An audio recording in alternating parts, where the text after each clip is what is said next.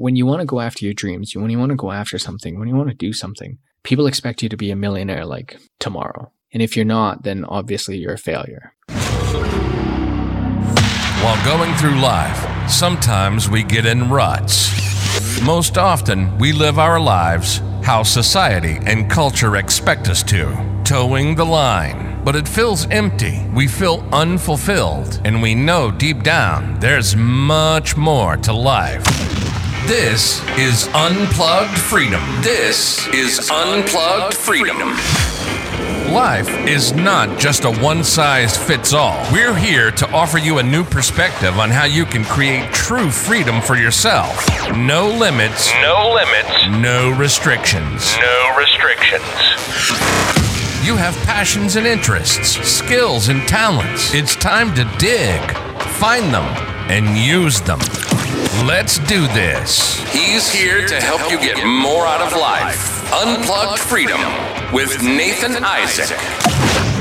Yo, what is happening, guys? Nathan back once again with another episode of the Unplugged Freedom podcast. And in today's episode, we are going to do part 2 of The Alchemist, one of my favorite books. If you haven't seen the part 1, I would say go back a few episodes and listen to the part 1. This is where I am actually going to be reading the Alchemist book. And along the way, I'm going to be talking about the different life lessons of what Santiago goes through. And you'll learn more about it if you listen to the part 1, which is not too far ago. But today we're going to be doing part 2. We're going to start off where we left off last time. So let's get to it. Let's jump right into it. And here we are. And the crazy thing is we're only 10% through this book. So second episode, 10% through this book. And so, yeah, let's get to it, guys. The horizon was tinged with red, and suddenly the sun appeared. The boy thought back to that conversation with his father and felt happy. He had already seen many castles and met many women, but none the equal of the one who awaited him several days hence. He owned a jacket, a book that he could trade for another, and a flock of sheep. But most important, he was able every day to live out his dream. If he were to tire of the Andalusian fields, he could sell his sheep and go to sea. By the time he had enough of the sea, he would already have known other cities, other women, and other chances to be happy. I couldn't have found God in the seminary, he thought, as he looked at the sunrise. Now, this is actually a very interesting paragraph. And what I really like is that Santiago, he doesn't own a whole lot. He owned a jacket, a book that he could trade for another, and a flock of sheep. That's what he owned. Now, if you know anything about me, you know that I don't like to own things that won't fit into my car, that won't fit into my vehicle. And the reason for that is I just like having that freedom of being able to just pack everything inside of my vehicle and go. I actually just came back from a couple weeks vacation, and pretty much if the whole place here had flooded and, burnt to the ground or whatever, I had everything that was important to me on my vacation, and I could have lived without everything here. And so that's what I actually really like about Santiago is I believe that he's my spirit animal, And so, but most important, he was able every day to live out his dream. And that's what Santiago does is he's living out his dream. He's not waiting and, looking at this destination that a lot of people do. He is living his dream. And if he died today, then so be it. And so I actually really like that. And then it says, if he were to tire of the Andalusian fields, he could sell his sheep and go to sea. And that's the same thing. What I really enjoy doing for myself is that if I get tired of where I am right now, working the job that I'm working, I can easily just pick up and go elsewhere. But until then, I enjoy what I'm doing. And I work a lot of hours. If they had me working 80 hours a week, heck, I would. And I'll take it whenever I can. And so, yeah, life is much different when you have that freedom, when you're done with something and you can just move on from there. It's quite nice. And so by the time he had enough of the sea, he would have already known other cities, other women, and other chances to be happy. And so it's very true, because when you move around like this, you get to experience so much of life that for most people, life isn't too ecstatic, but at the same time, life isn't too bad. It's just kind of in the middle. But when you do live a life like that, like Santiago, what happens is you really get to experience the really high highs, but then also you experience the really low lows. And you have to take the bad with the good. You can't just always have good. Now you can't avoid the bad, but you can, which means that you'll have to avoid the good as well. And that's where a lot of people stay, is they stay safe. They stay safe in the place where they don't actually experience those really high highs. So they never really know true happiness, but they're safe because they never actually experience those really low lows. And so it's just like the old saying goes, the best way to save money is just never leave your house. And it's true. Like I said, I just came back from a couple of weeks vacation, and the amount of money that I spent is just, the places that I went out to eat, the things that I went out to do, all different kinds of things. And now I'm back home, and it's back to the routine, back to what I want to do. And what I want to do is I want to save money. I want to make money. I want to invest money, all of that stuff. And so, yes, being on vacation is great, but also pretty sure I gained like 10 pounds. I'm pretty sure I spent too much money than I should have, but it's all in good fun. Whenever he could, he sought out a new road to travel. He had never been to that ruined church before, in spite of having traveled through those parts many times. The world was huge and inexhaustible. He had only to allow his sheep to set the route for a while, and he would discover other interesting things. The problem is that they don't even realize that they're walking a new road every day. They don't see the fields that are new and the seasons change. All they think about is food and water. This, to me, and it may not be to you, but this to me is kind of, and I kind of mentioned this in the previous podcast about The Alchemist, but this sentence right here, they don't see the fields are new and the seasons change. All they think about is food and water. And this to me is kind of like an underlying message talking about people in general. Because a lot of times people in general, they're looked at as sheep. They just follow the herd. And so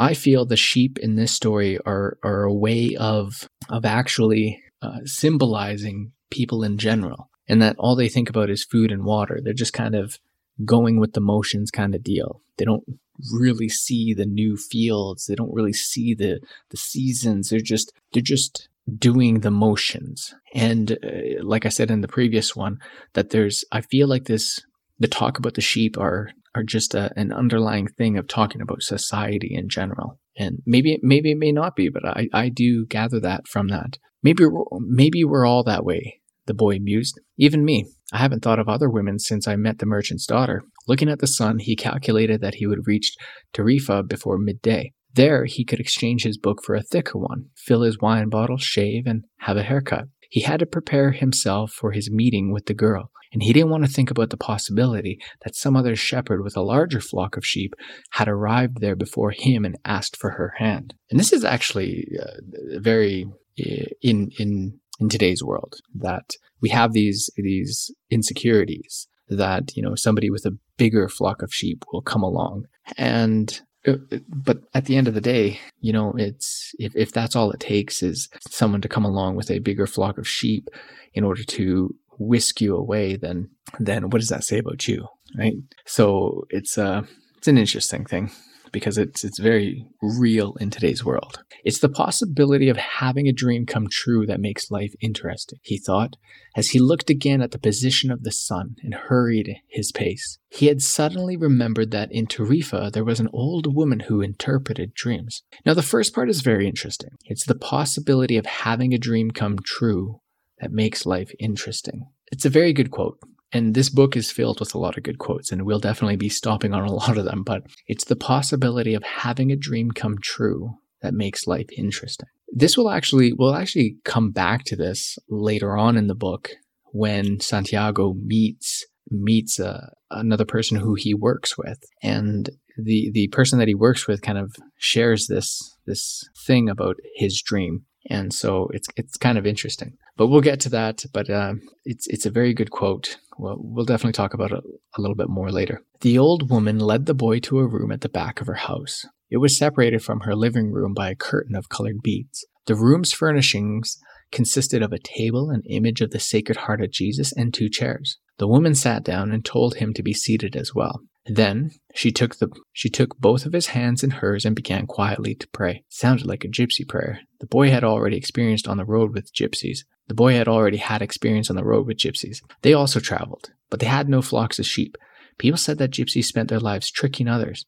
It was also said that they had a pact with the devil, and that they had kidnapped children and taken them away to their mysterious camps, made them their slaves. As a child, the boy had always been frightened to death that he would be captured by gypsies, and this childhood fear returned when the old woman took his hands in hers. But she has the Sacred Heart of Jesus there, he thought. Trying to reassure himself, he didn't want his hand to begin trembling, showing the old woman that he was fearful. He recited an Our Father silently. Very interesting, the woman said, never taking her eyes from the boy's hands, and then she fell silent. The boy was becoming nervous. His hands began to tremble, and the woman sensed it. He quickly pulled his hands away. I didn't come here to have you read my palm, he said, already regretting having come. He thought for a moment that it would be better to pay her fee and leave without learning a thing, that he was giving too much importance to his recurrent dream. You came so that you could learn about your dreams, said the old woman.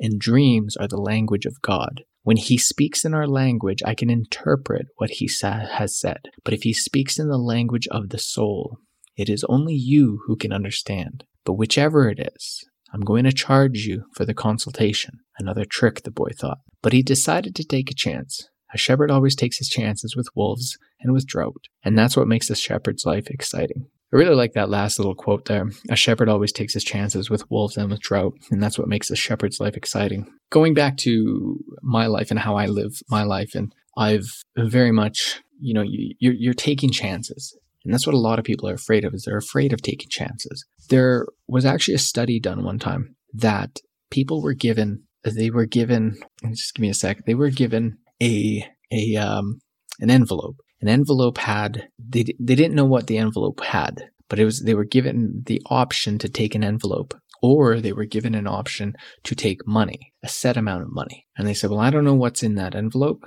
so I'm going to take the money. So they took the money, but they didn't realize, and they found out afterwards, that they actually took less money because in the envelope, there was more, a lot more. And most people chose to just take the money because it was the unknown that scared them. And they said, well, I know what's here, but I don't know what's there. So I'm going to go with this. And so that's how people are, is that they're so afraid of taking chances.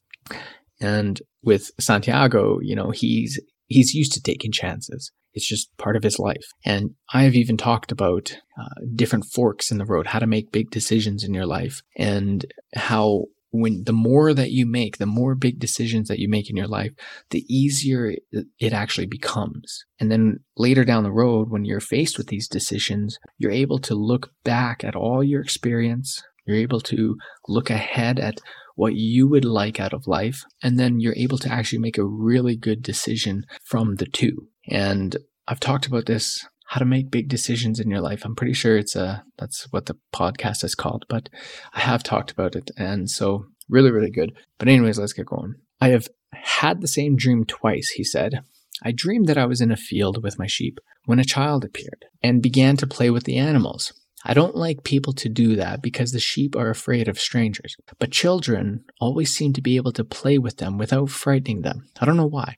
I don't know how animals know the age of human beings. Tell me more about your dream, said the woman. I have to get back to my cooking, and since you don't have much money, I can't give you a lot of time. The child went on playing with my sheep for quite a while, continued the boy, a bit upset, and suddenly the child took me by both hands and transported me to the Egyptian pyramids. He paused for a moment to see if the woman knew what the Egyptian pyramids were, but she said nothing. Then, at the Egyptian pyramids, he said the last 3 words slowly, so that the old woman would understand. The child said to me, if you come here, you will find a hidden treasure. And just as she was about to show me the exact location, I woke up, both times. The woman was silent for some time. Then she again took his hands and studied them carefully. I'm not going to charge you anything now, she said, but I want 1/10 of the treasure if you find it. The boy laughed out of happiness. He was going to be able to save the little money he had because of a dream about hidden treasure. Well, interpret the dream, he said. First, swear to me. Swear that you will give me 1/10 of your treasure in exchange for what I am going to tell you." The shepherd swore that he would. The old woman asked him to swear again while looking at the image of the Sacred Heart of Jesus. "It's a dream in the language of the world," she said. "I can interpret it, but the interpretation is very difficult. That's why I feel that I deserve a part of what you find. And this is my interpretation. You must go to the pyramids in Egypt. I have never heard of them, but if it was a child who showed them to you, they exist. There you will find a treasure that will make you a rich man."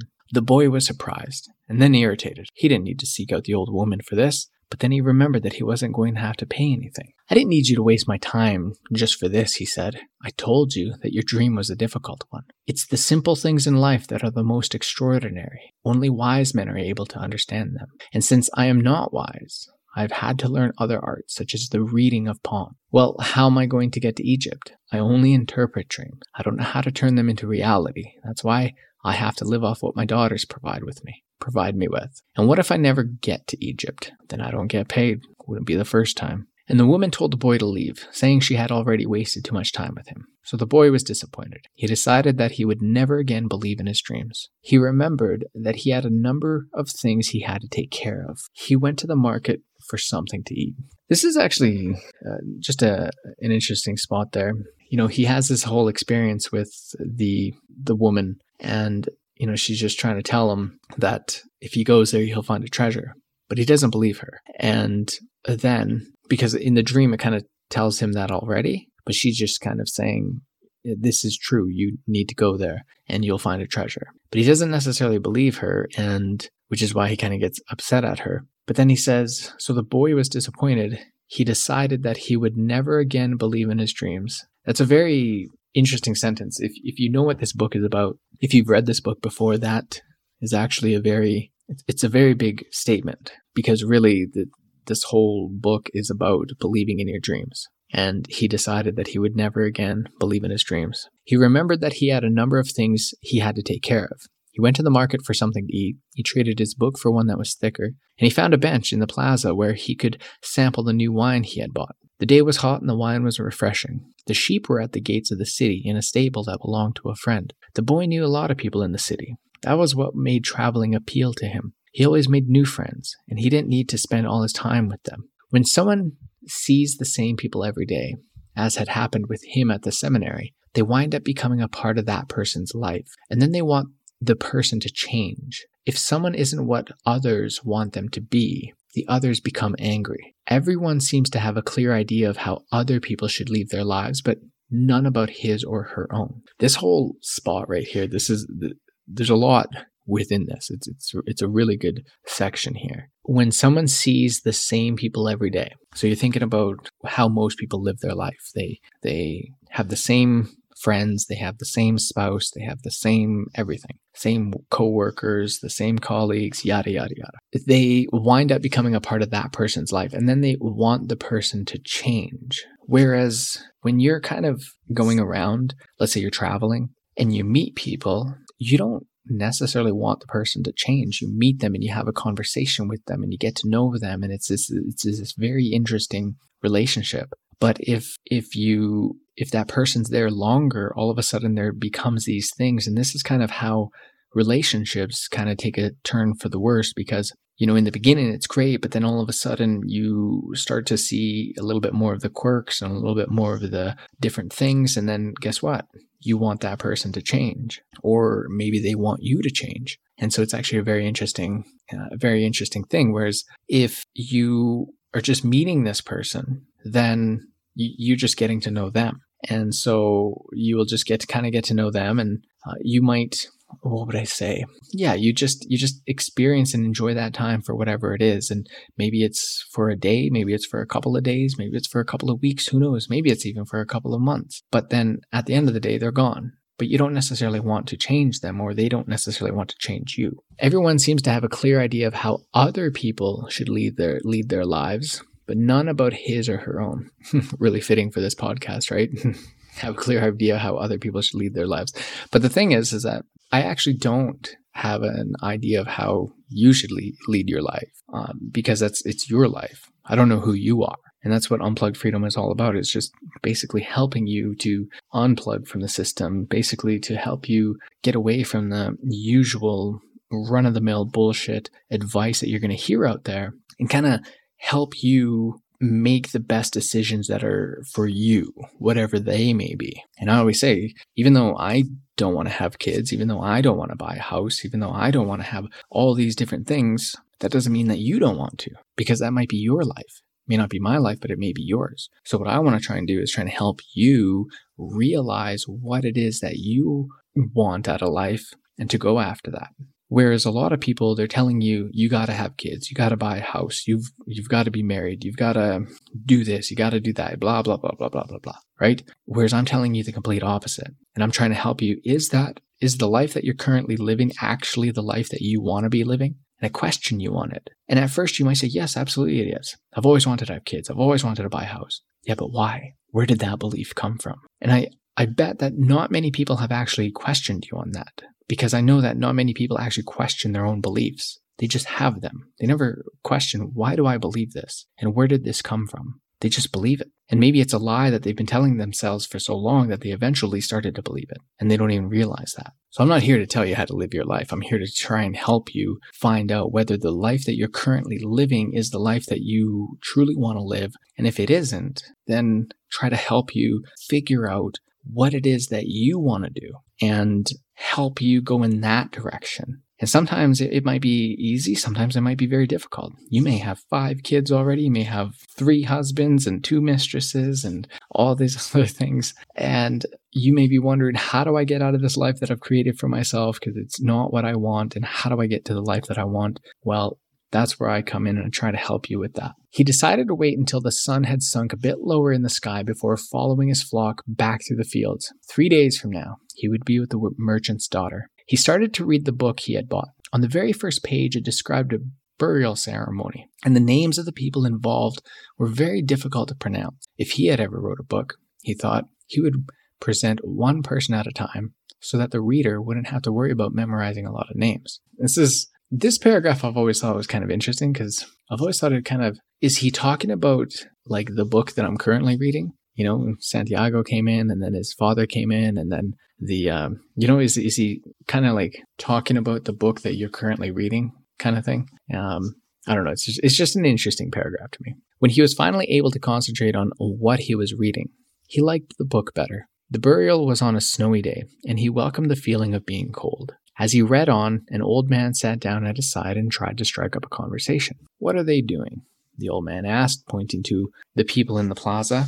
"Working," the boy answered dryly, making it look as if he wanted to concentrate on his reading. Actually, he was thinking about shearing his sheep in front of the merchant's daughter, so that she could see that he was someone who was capable of doing difficult things. He had already imagined the scene many times, every time. The girl became fascinated when he explained that the sheep had to be sheared back to front. He also tried to remember some good stories to relate as he sheared the sheep. Most of them he had read in books, but he would tell them as if they were from his personal experience. This is actually kind of a funny thing that he's telling these stories like he read them. One, that's totally not like me. I never do that. So even though I always say that, Santiago is like me, that's definitely not me. However, I have seen people like this. They're describing this life that they used to live or this whatever they used to do. And I'm thinking in my head, that was a movie. That was called Catch Me If You Can. Who the hell is this guy? Like, does he think that I've never watched movies before? True story. She would never know the difference because she didn't know how to read. Wow, Santiago, you sound like a dick. Just taking advantage of the poor girl. Meanwhile, the old man persisted in his attempt to strike up a conversation. He said that he was tired and thirsty and asked if he might have a sip of the boy's wine. The boy offered his bottle, hoping that the old man would leave him alone. But the old man wanted to talk, and he asked the boy what book he was reading. The boy was tempted to be rude and moved to another bench, but his father had taught him to be respectful of the elderly. So he held out the book to the man for 2 reasons. First, that he himself wasn't sure how to pronounce the title, and second, that if the old man didn't know how to read, he would probably feel ashamed and decide that of his own accord to change benches. Said the old man, looking at all sides of the book as if it were some strange object. This is an important book, but it's really irritating. The boy was shocked. The old man knew how to read, and had already read the book. And if the book was irritating, as the old man had said, the boy still had time to change it for another. It's a book that says the same thing almost all other books in the world say, continued the old man. It describes people's inability to choose their own personal legends. And it ends up saying that everyone believes the world's greatest lie. What's the world's greatest lie? The boy asked, completely surprised. It's this, that at a certain point in our lives, we lose control of what's happening to us, and our lives become controlled by fate. That's the world's greatest lie. This is kind of an interesting paragraph here, and why that is because I've always seen that people kind of, when they're growing up, as a kid, you're into these sports, you're into these things, you do this, you do that. There's all these things that you might do. But it almost seems like people get to a point where, let's say they hit 20 years old and they're out of high school, they're out of whatever. But at this point, wherever they've kind of landed, that's where they'll stay for the next rest of their life. Have you ever met somebody who you knew from a long time ago, and you met them and they were the exact same person that they were back in high school? The exact same person that they were when they were 16 is the exact same person that they are now at 40 years old. I've seen this so many times. It's so interesting. It's so fascinating. And it just seems like it's wherever they land, maybe after university, maybe after high school, wherever they land there, that's it. That's as far as they go. And then from there, it's just pop out a couple of kids, work your job, buy your mortgage, blah, blah, blah, blah. And that's it. It's just, they're just running on autopilot at that point. We lose control of what's happening to us, and our lives become controlled by fate. It's just whatever happens from here on out. And so that's just something that I see in life, that's for sure. That's the world's greatest lie.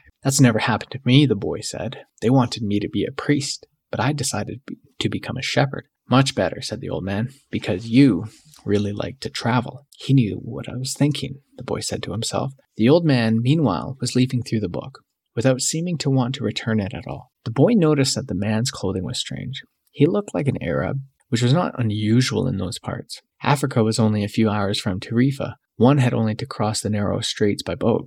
Arabs often appeared in the city, shopping and chanting their strange prayers several times a day. Where are you from? The boy asked. From many places. No one can be from many places, the boy said. I'm a shepherd, and I have been to many places, but I come from only one place, from a city near an ancient castle.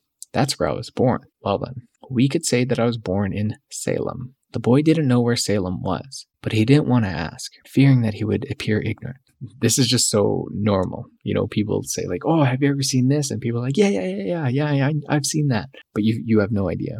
People will ask you like, oh, do you know this person? And, you might reply, yeah, oh, of course. Yeah, I know that person. But you have no idea who they are, because fearing that he would appear ignorant. And it's just something that, like, there's these little things in this book that it just describes people to a T of what they do and how they behave. It's very interesting. He looked at the people in the plaza for a while. They were coming and going, and all of them seemed to be very busy. So, what is Salem like? He asked, trying to get some sort of clue. It's like it always has been. No clue yet. But he knew that Salem wasn't in Andalusia. If it were, he would have already heard of it. And what do you do in Salem? He insisted. What do I do in Salem? The old man laughed. Well, I'm the king of Salem. People say strange things, the boy thought. Sometimes it's better to be with the sheep, who don't say anything. And better still to be alone with one's books. They tell their incredible stories at the time when you want to hear them. But when you're talking to people, they say some things that are so strange that you don't know how to continue the conversation. Once again, talking about how people do things. This is very true. Someone says something and it's just, you're the king of Salem. Okay. All right. And you just you don't know where to go from there, right? My name is Melchizedek, said the old man. How many sheep do you have? Enough, said the boy. He could see that the old man wanted to know more about his life. Well then, we've got a problem. I can't help you if you feel you've got enough sheep. The boy was getting irritated. He wasn't asking for help. It was the old man who asked for a drink of his wine and had started the conversation. Give me my book, the boy said. I have to go and gather my sheep and get going. "Give me 1/10 of your sheep," said the old man, "and I'll tell you how to find the hidden treasure." The boy remembered his dream, and suddenly everything was clear to him. The old woman hadn't charged him anything, but the old man, maybe he was her husband, was going to find a way to get much more money in exchange for information about something that didn't even exist. The old man was probably a gypsy too. But before the boy could say anything, the old man leaned over, picked up a stick, and began to write in the sand of the plaza. Something bright reflected from his chest with such intensity that the boy was momentarily blinded. With a movement that was too quick for someone his age, the man covered whatever it was with his cape. When his vision returned to normal, the boy was able to read what the old man had written in the sand. There, in the sand of the plaza of that small city, the boy read the names of his father and his mother and the name of the seminary he had attended. He read the name of the merchant's daughter, which he hadn't even known, and he read all the things he had never told anyone. "I'm the king of Salem," the old man had said. "Why would a king be talking with a shepherd?"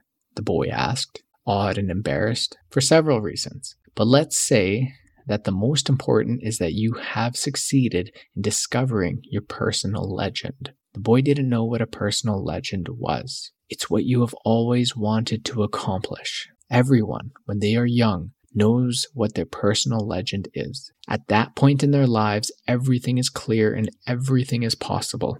They are not afraid to dream and to yearn for everything they would like to see happen to them in their lives. But as time passes, a mysterious force begins to convince them that it will be impossible for them to realize their personal legend. None of what the old man was saying made much sense to the boy, but he wanted to know what the mysterious force was. The merchant's daughter would be impressed when he told her about that. It's a force that appears to be negative, but actually shows you how to realize your personal legend. It prepares your spirit and your will, because there is one great truth on this planet. Whoever you are, or whatever it is that you do, when you really want something, it's because that desire originated in the soul of the universe. It's your mission on Earth. Even when all you want to do is travel, or marry the daughter of a textile merchant, yes, or even search for treasure. The soul of the world is nourished by people's happiness, and also by unhappiness, envy, and jealousy. To realize one's personal legend is a person's only real obligation. All things are one, and when you want something, all the universe conspires in helping you to achieve it. They were both silent for some time, observing the plaza and the townspeople. It was the old man who spoke first. "Why do you tend a flock of sheep?" "Because I like to travel." The old man pointed to a baker standing in his shop window at one corner of the plaza. When he was a child, that man wanted to travel too, but he decided first to buy his bakery and put some money aside. When he's an old man, he's going to spend a month in Africa. He never realized that people are capable at any time in their lives of doing what they dream of. He should have decided to become a shepherd, the boy said. "Well, he thought about that," the old man said, "but bakers are more important people than shepherds. Bakers have homes, while shepherds sleep out in the open. Parents would rather see their children marry bakers than shepherds." The boy felt a pang in his heart, thinking about the merchant's daughter. There was surely a baker in her town. The old man continued, "In the long run, what people think about shepherds and bakers becomes more important for them than their own personal legends." The old man leafed through the book and fell to reading a page he came to.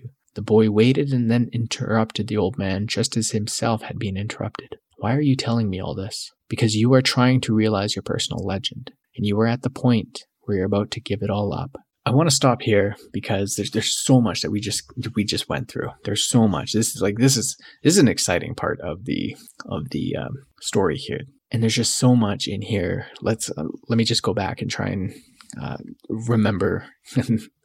So let me see. At one point in life, everything is clear, everything is possible. So this paragraph, everything is clear and everything is possible. They are not afraid to dream and yearn for everything that they would like to see happen to them in their lives. But as time passes, a mysterious force begins to convince them that it will be impossible for them to realize their personal legend. I feel like when we're growing up, when you're a kid, you can come out, someone can say, "What do you want to be?" And I know this one kid that he was the boy that I had a girlfriend. She was the nanny to him. And how old was he? 3, 4? I think he was about 4, maybe 6. Let's say 6, 5, 6. And people would ask him like, "Oh, what do you want to be when you grow up?"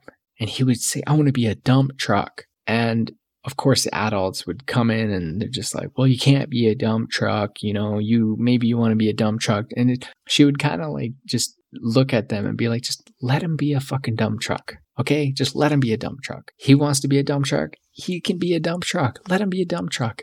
And the thing is that when we grow up, we have these dreams and these aspirations, but then there's a point where let's say this boy grows up and maybe he hits 10 years old and someone asks him in class, say, what do you want to be when you grow up? He says, I want to be a dump truck. And then all of a sudden, everybody turns to him, laughs at him and says, you dummy, you can't be a dump truck. How are you going to be a dump truck? And then everybody laughs at him. And then guess what? Fire that was in him, it gets maybe not snuffed out, but it does get covered. It gets suffocated. And then the next time somebody asks him, what he wants to do, and then he might say, oh, I'll probably be an accountant, or, maybe I'll be in finance. And then everyone looks at him and says, oh, that's good. That's good. Finance is a good career to get into. But deep down, he might want to do something else. And that's the same thing with a lot of things. Maybe you just want to surf the beautiful beaches around the world. It's like, what do you want to do when you grow up? I just want to go surfing. I want to go mountain biking. I knew this one couple in Australia in the summertime. They would go surfing. Well, I guess it was all around.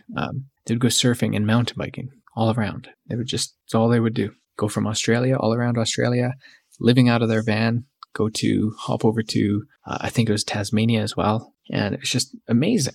Absolutely amazing. Now, could they have had a more quote unquote respectable career? Yeah, absolutely. But is that what they wanted? No, probably not. And so it's very interesting when you're growing up and you have these dreams and these goals and these aspirations, and then all of a sudden people come along and they're just shitty about it. And then until you hide it, until you just come out with whatever people want to hear, whatever is more socially acceptable to hear. Like if I came out and I said, I'm going to be a podcaster, people would be like, okay, well, just make sure you have something to fall back on. You've probably heard that many times before.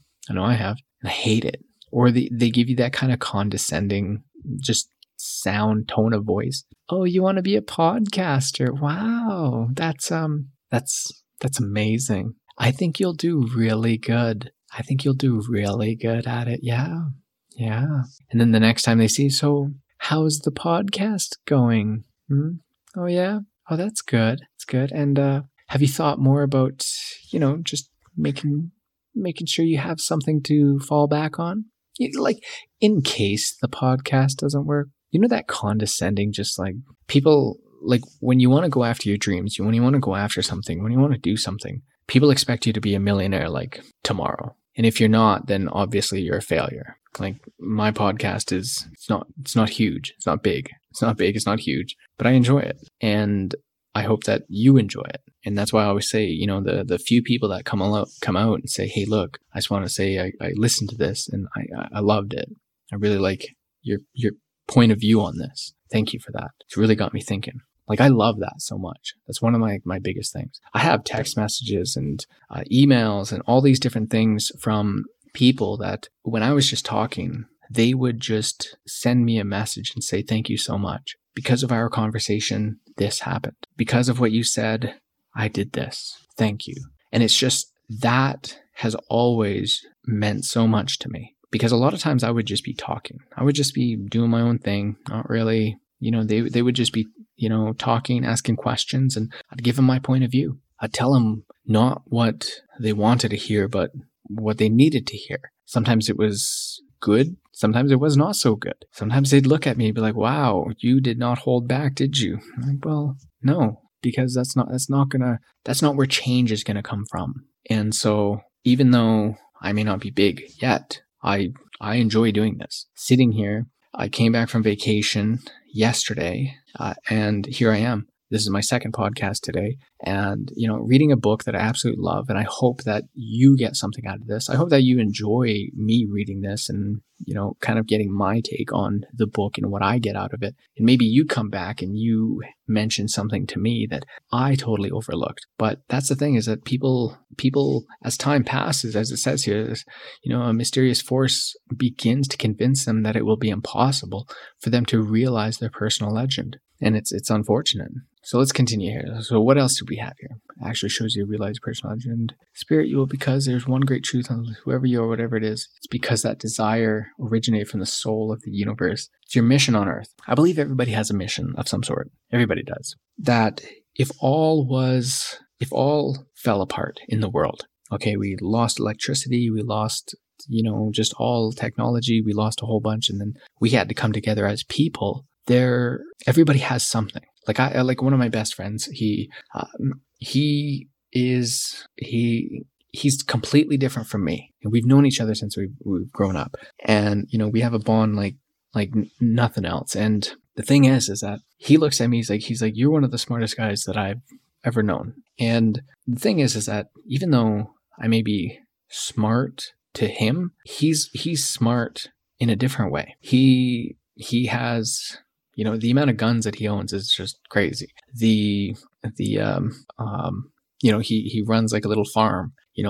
I have no interest in that kind of stuff. So if everything like shit the bed and we had to rely on just each other, well, he'd be great at, taking that kind of area of creating the farm. Whereas I would be kind of the person who would have the ideas and maybe like thinking logically through ideas, maybe we'd have someone who would have the ideas, but we can't let that person with the ideas just run with their ideas. So they would need someone like me to kind of, hey, let me think this through, and then go through all the scenarios and say, okay, this idea is good, this idea is not. Everybody's smart in some way. And so everybody has a mission in life. But the thing is that people get into these situations where they're a dental assistant, they're a nurse, they are whatever they are, they're a teacher, but that's not necessarily their mission, because they just took a job. A lot of people will just take a job just because it pays well and it's pretty easy to get into.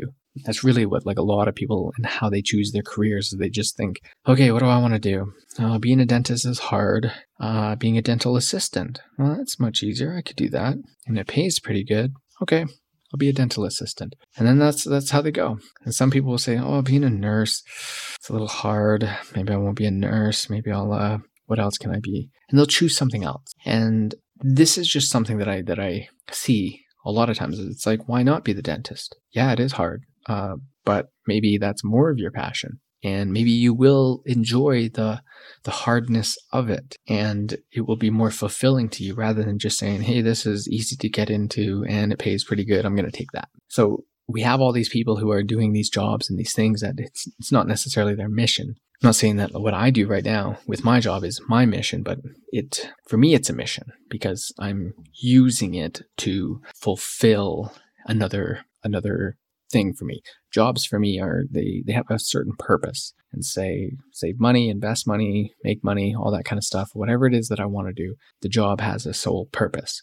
Is it forever? No, but it is for the time being. So let's see here. It's about happiness, generosity. We want something universe, both silence, time. So this baker, the old man pointed to a baker standing in his shop window at one corner of the plaza. When he was a child, he wanted to travel too. But he decided first to buy his bakery and put some money aside. When he's an old man, he's going to spend a month in Africa. This right here is basically how everybody is that they're just working and they're just thinking about retirement. And you can actually go back a few episodes and why retirement is a joke, and I talk about this. And people just have this idea of retirement, of doing nothing. And the thing is that doing nothing is only so much fun, and it only lasts for so long. That's why you'll see a lot of people who retire, they actually go and find another job. And the reason being is because they have no purpose and they have no reason to live. That's why a lot of people who actually do retire, a lot of times they die pretty fast shortly after because they have no purpose. They have no hobbies. We are purpose-driven beings.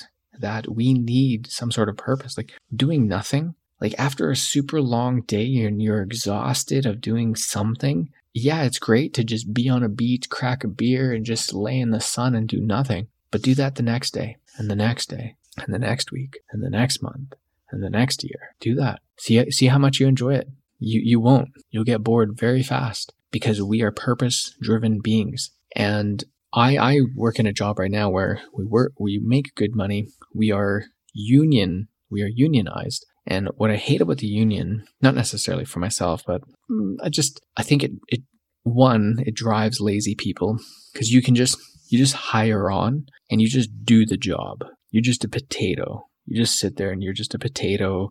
And if you hired on before me, you're more senior than me. But it doesn't mean you're better at the job than me. It just means that you've been around longer. Big whoop. But the thing is that let's say he hired on before me and he's only worked in this little town over here. But then I come along a year or two later and I hire on, but I then get experience in the bigger city, in the bigger terminals, in different places. And I'm far better at the job and I have different qualifications. He's still senior to me. And so I believe that the union should actually have a way of being able to, if you do good and you're more qualified, you can actually raise your seniority level. That's what I believe in. Because if people just come in and they just sit there like a potato, then, they don't want to leave and they're afraid to leave. And they think, oh, I can't leave this job. I can never leave this job because of my seniority. And it's like, who cares? Like, honestly, who cares? Because if you do go off and you do travel,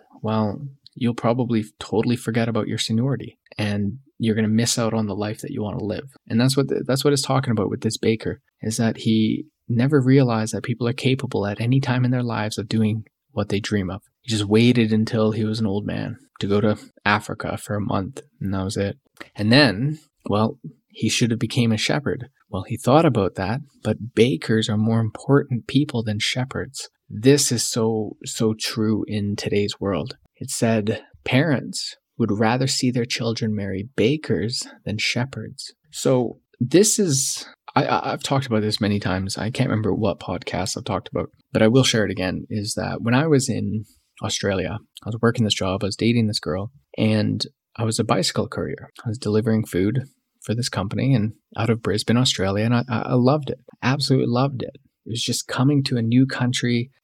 I didn't need a job that had to pay well. I could really just pick whatever I wanted to do. And I found this job. I was like, this looks really cool. I want to do it. And I did it. But I was the happiest that I'd ever been. I've never experienced true happiness like that. And I was just on top of the world, just loving life. Just out there, the beautiful weather of Australia. I was debt-free. I was just, had money. I was just living life. And I was working a job that I chose to work, not because I had to work it. And so the boyfriend of the mother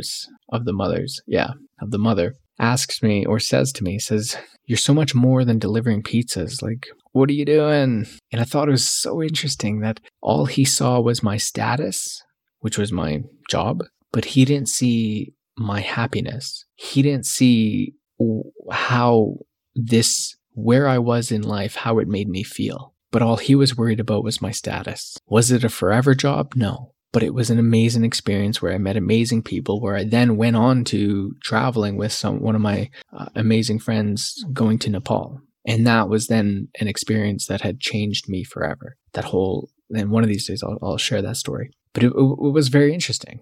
Parents would rather see their children marry bakers than shepherds. Even though the shepherd could be the best person in the world, it's all about the status. And it's such a sad thing, unfortunately. Very, very sad. So let me just see. I might actually just leave it here, because we are actually, there's a little bit more, and we'll leave it at the next one. So because you are trying to realize your personal legend and you are at the point where you're going to give it all up, and that's when you always appear on the scene. Not always in this way, but I always appear in one form or another. Sometimes I appear in the form of a solution or a good idea. At other times, at a crucial moment, I may make it easier for things to happen. There are other things I do too, but most of the time, people don't realize I've done them. The old man related that the week before, he had been forced to appear before a miner and had taken the form of a stone. The miner had abandoned everything to go mining for emeralds. For 5 years, he had been working a certain river and had examined hundreds of thousands of stones looking for an emerald. The miner was about to give it all up, right at the point when, if he were to examine just one more stone, just one more, he would find his emerald. Since the miner had sacrificed everything to his personal legend, the old man decided to become involved. He transformed himself into a stone that rolled up to the miner's foot. The miner, with all the anger and frustration of his 5 fruitless years, picked up the stone and threw it aside. But he had thrown it with such force that it broke the stone it fell upon.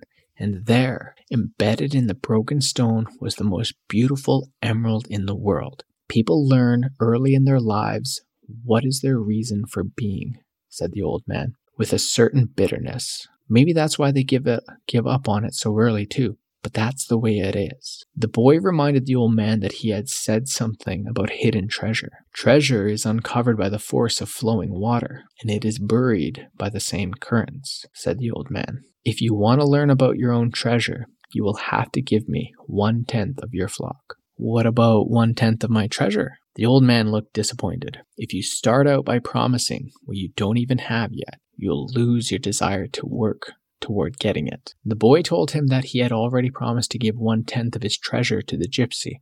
Gypsies are experts at getting people to do that, sighed the old man. In any case, it's good that you've learned that everything in life has its price. This is what the warriors of the light try to teach. The old man returned the book to the boy. Tomorrow, at this same time, bring me 1/10 of your flock, and I will tell you how to find the hidden treasure. Good afternoon. And he vanished around the corner of the plaza.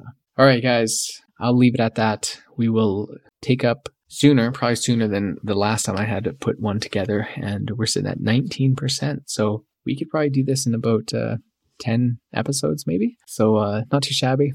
But anyways, there's a lot to this book, and I hope that you got something out of this episode, and I hope you enjoyed it. Let me know. Unplugged Freedom on Instagram, Unplugged Freedom on Telegram, and I do have a YouTube channel. You can check it out, but I don't post much on there. I had a lot of strikes and stuff, so kind of annoying, obviously. But hey, that's what happens when you speak the truth, right?